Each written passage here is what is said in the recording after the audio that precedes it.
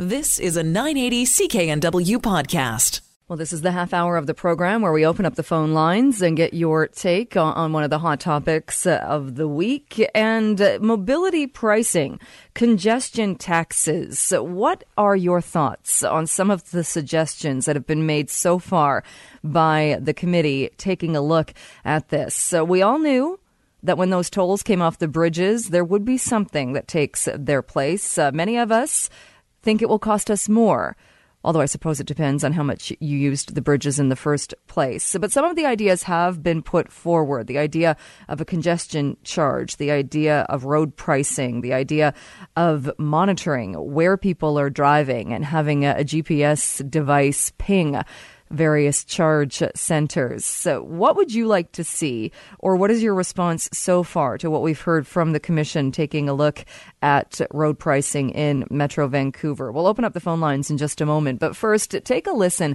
to Jonathan Cote. He spoke with the CKNW newsroom about congestion pricing and had this to say about the various scenarios and the various ideas that have been put forward. You know, I think the Mobility Pricing Commission had a really challenging job taking on this topic, but I think what they put forward are two very reasonable options that are worth exploring further to help address the region's need to reduce congestion and support investment into transportation infrastructure. In terms of the goals of the Mayor's Council, really those are the two best options, which both could actually see a reduction in congestion in the region and improve predictable travel times and look at fairness and supporting investment in the region compared to other options which weren't able to address those three main goals. Right. And now, one of the things that kind of struck me in this report was that they said one of the biggest areas of concern people had or things that people were least interested in terms of fairness issues was pay by kilometer, but that ends up being one of the two recommendations sort of in a way that they've suggested. I mean, what do you sort of think about that tension? Yeah, I think no doubt as the Commission continues their work, they're going to have to address the issue of affordability and fairness. I think those came loud and clear in the public engagement. So there is going to have to be some more work done being able to address those issues, but do it in a way that ultimately can still achieve some of the goals, such as reducing congestion in the region through this type of a process. There's no doubt, I think, whatever, for any recommendation to be successful and get political buy-in and buy-in from the public, there's going to have to be regional fairness and, a general feeling that, if certain areas are being charged, that those areas are also seeing other improvements in transportation, whether that be improvements in road infrastructure or new public transit access. And those two things have to be combined together. Anytime any region around the world has looked at these types of mobility pricing models, I think there has been skepticism from the public. I think the key to get in public support and to get at the political buy-in, though, we'll be able to actually demonstrate that such a system could actually reduce congestion in the region and could lead to more consistent and predictable travel times, which was also identified as a major issue in the Metro Vancouver region. That was New Westminster Mayor Jonathan Cote talking about the two recommendations that have come forward from the Mobility Pricing Commission. The one, the congestion point charges, and that could be a system of fixed tolling points at intersections, bridges, or tunnels, or tolling zones where drivers would pay to enter into a defined area, either entering into a defined area or exiting a defined area. The second idea is distance-based charges that would vary by time and location, with drivers in some areas paying more per kilometer during the busier times of day. And the Commission said that it took a look at congestion charges in countries all around the world and selected these two approaches out of 10 possible approaches they could be taking. They're now going to start their in-depth study of the two proposed models and come back later this month. So my question to you, what do you think about these ideas? Do these sound like a good way to deal with raising money for transit improvements, for road infrastructure? Do you think this is the best way for the province to move forward? 604-280-9898 is the number to call. Star 9898 on your cell phone, and 1-877-399-9898. 9898 is a free call for you. Phone lines are open. We are talking about mobility pricing. What do you think is the best solution? Let's check in with John on the open line. John, good morning. Hey, good morning, Jill. My comment on this is, with all due respect to the work they've done, to do tolling and going into certain areas, for example, downtown, that makes a lot of sense to reduce congestion. But if you do the mobility charges, you're going to penalize the small family, the middle-income family when they drive their kid to soccer and everything else. It's if you do the proper way is to do a gas tax. Just increase the gas tax, because a family that doesn't have a lot of money is going to get a car that's good on gas, and the rich people are going to be buying more gas, so it's more equitable. If you do mobility, it's just punishing the average British Columbian, and it's really stupid. But isn't a gas tax also a kind of a form of mobility pricing, in that if you're driving more kilometers, the more you drive, the more gas you need, therefore you're going to be paying a bigger portion? No, it doesn't work that way. If I don't have a lot of money and I get a car that's good on gas, and then somebody in their expensive car, we drive the same distance, they're paying more tax, right? In mobility, we pay the same. All right. So by mileage, it's the same. It's not fair. All right, John, thanks for the phone call. Appreciate that. We're talking about the recommendations from the Mobility Pricing Commission, taking a look at the two ways. There are two ways that they've put forward as far as raising money for transit, for Metro Vancouver infrastructure in the future. And I want to get your take on this. Do you think distance is how people should be charged? Would you be in favor of zones where if you drove into a high congestion zone, you would be charged, whether you're driving into the zone or leaving the zone? What about time of day? If you were told if you did this drive at 8 o'clock at night instead of 5 o'clock in the evening, one was free, one wasn't, would you change your pattern? Would you change what time you drive around and do that to try and avoid getting dinged the extra money? Star 9898 on your cell phone, 604-280-9898, and 1-877-399-9898 is a free call. Let's check in with Rick. Good morning. Good morning, Jill. How are you? The idea of mobility pricing, I think, has been a long time coming. I've been beating this drum for like 2 decades now, where all vehicles have to pay for what they're using. We're getting so much for nothing, and the biggest thing that irked me were all of the people decades ago, even now, that buy out into the valley because the homes were cheaper, and then through that money they were able to fund all sort of benefits for their own self personally. Whereas, us we bought on this side of a bridge, we paid hundreds of thousands of dollars more for our property just so we could not cross the bridge, and we couldn't afford those things. Now to hear that complaining, it really irks me. But that being said, what they really need to do is take these funds that they're going to eventually collect, give them to transit with the goal of eventually providing free transit for everyone. The whole thing they want to do is get the vehicles reduced so the traffic's not nearly as intense. Take the funds from the people that are driving it, collect it on all funds, on bridges, on distance, put a transponder on your license plate so you can't get away with it. Put on receivers, you drive, you pay.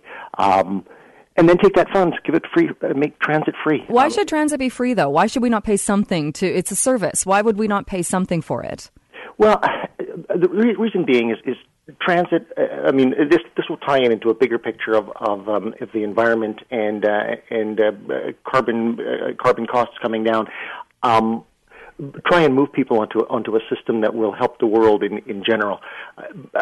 I just think that we should be able to move people, and the movement should be a benefit paid by those that are deciding to use sources of communication that go against the carbon system, and maybe even change that so if you have a green vehicle, you're reduced as well on your fees. But if you drive, you pay for the system. It's really that simple. All right. Thanks for that. We'll move on down the phone lines before we take a short break. Joel is on the line. Good morning. Hi there, Simi. Great show this morning. I disagree with, unfortunately, I disagree with Rick there that the rich people don't actually pay more in fuel taxes. They pay less because when you look at the cost of a Tesla, only a rich person could afford that, and Teslas, because being electric, don't pay any gas tax.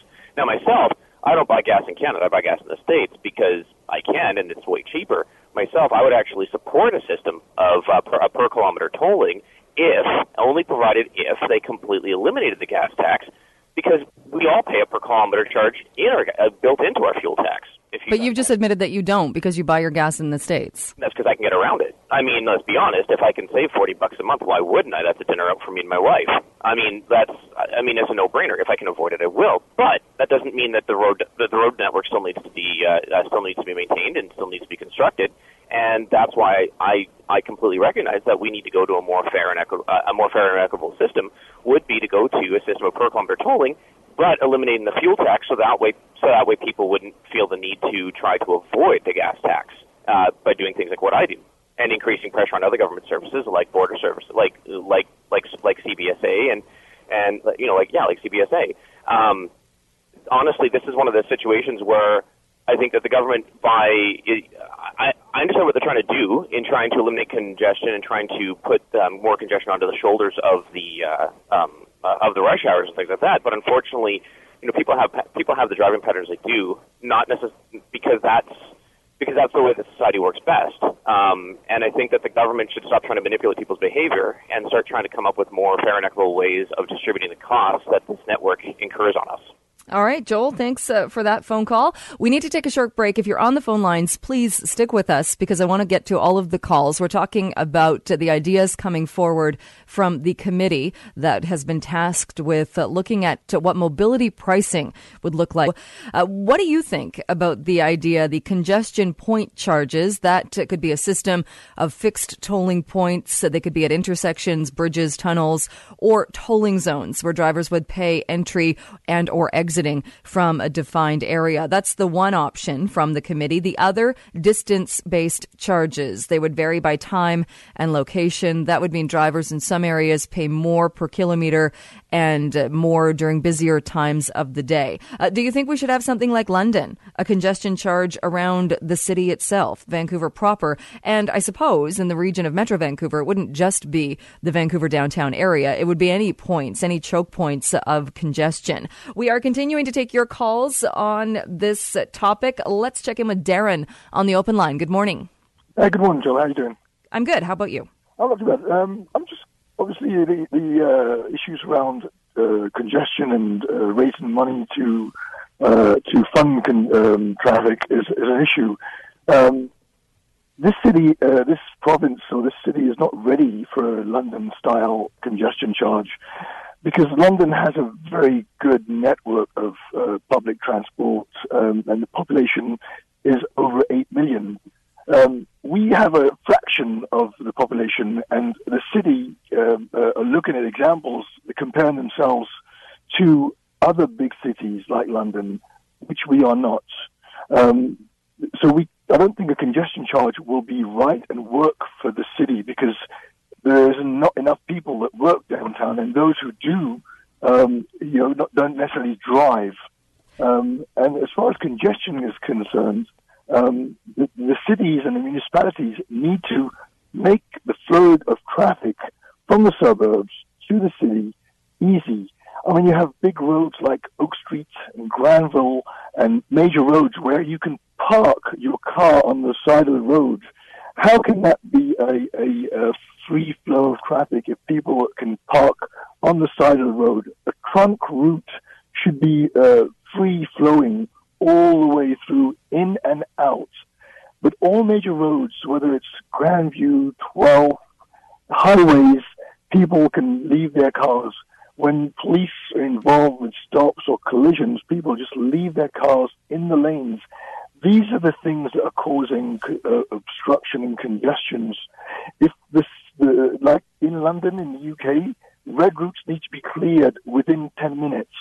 Whether it's a collision or any incident, it's a priority. But the government and the municipalities and the police need to be on board. They need to be told, you know what, clear this red route, collision, clear it. That will make people. We have a contraflow on the Massey Tunnel that sometimes you think, why do we have it during school holidays when there's no traffic? We create congestion. We jump onto bandwagons without doing a proper thinking and realizing, does this work for this city?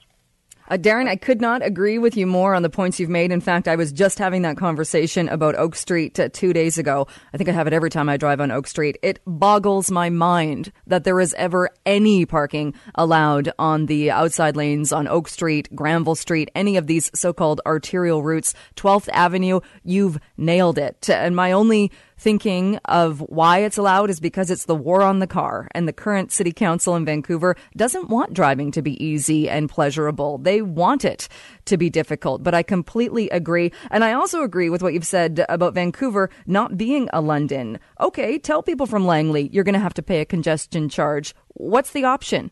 What is the transit option from somebody from Langley, from somebody from Abbotsford, from somebody from Chilliwack? Are they going to get on a GO train? No, because we don't have one. We do have time for a few more calls on the open line.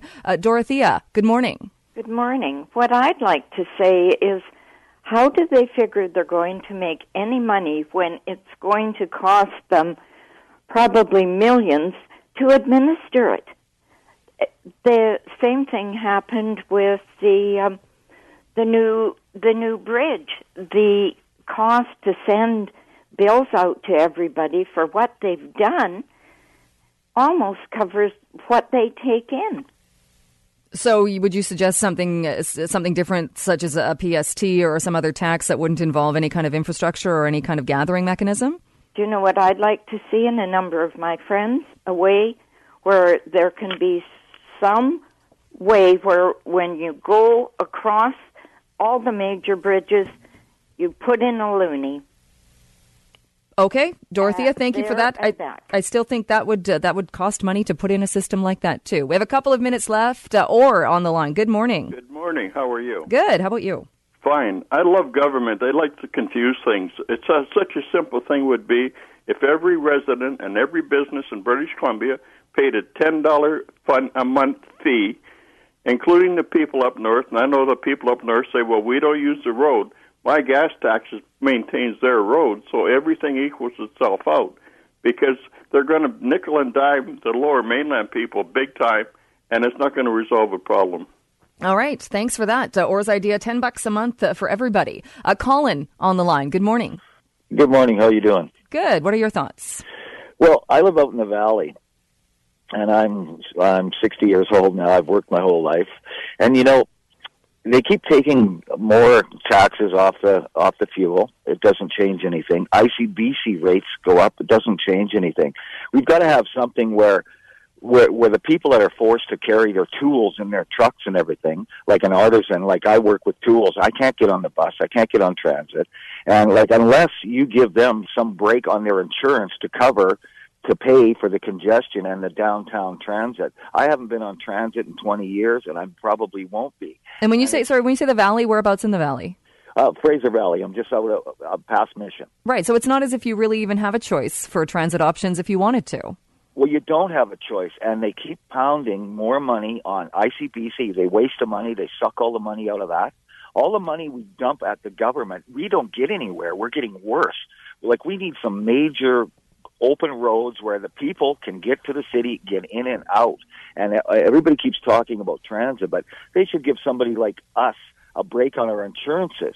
And maybe we can pay a toll at congestion points, but we have to pay it anyway, and we have to pay the gas tax and ICBC. It's just ridiculous. We're not getting better. We're never getting anywhere. And what you said about the war on the car, man, is that the truth?